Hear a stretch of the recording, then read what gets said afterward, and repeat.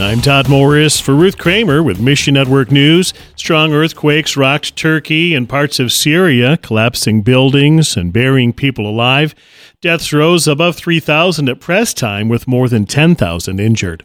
Paul, a friend of Transworld Radio, is on the ground with his team in Turkey. As you know, there was a huge earthquake in the east of Turkey. Most damaged city is Antioch, that we had a radio station there.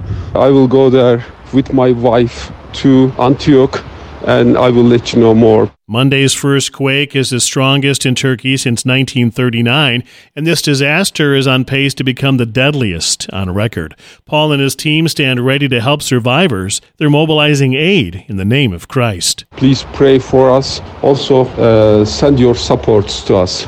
Have you wanted to learn how to share the gospel effectively with someone? E3 Partners launched their Made to Multiply initiative last year to train 1 million North Americans in the United States and Canada to effectively share their faith.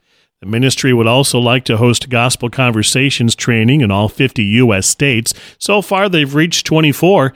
Abby McConnell with E3. We're definitely looking for believers and local churches that want to partner with us.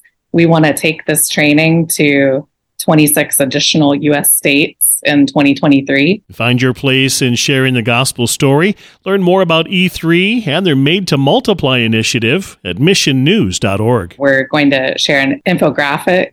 And, if you see that your state hasn't been reached, we'd love to hear from you. Mission Network News is a listener-supported service of One Way Ministries. You can join us here and on social media.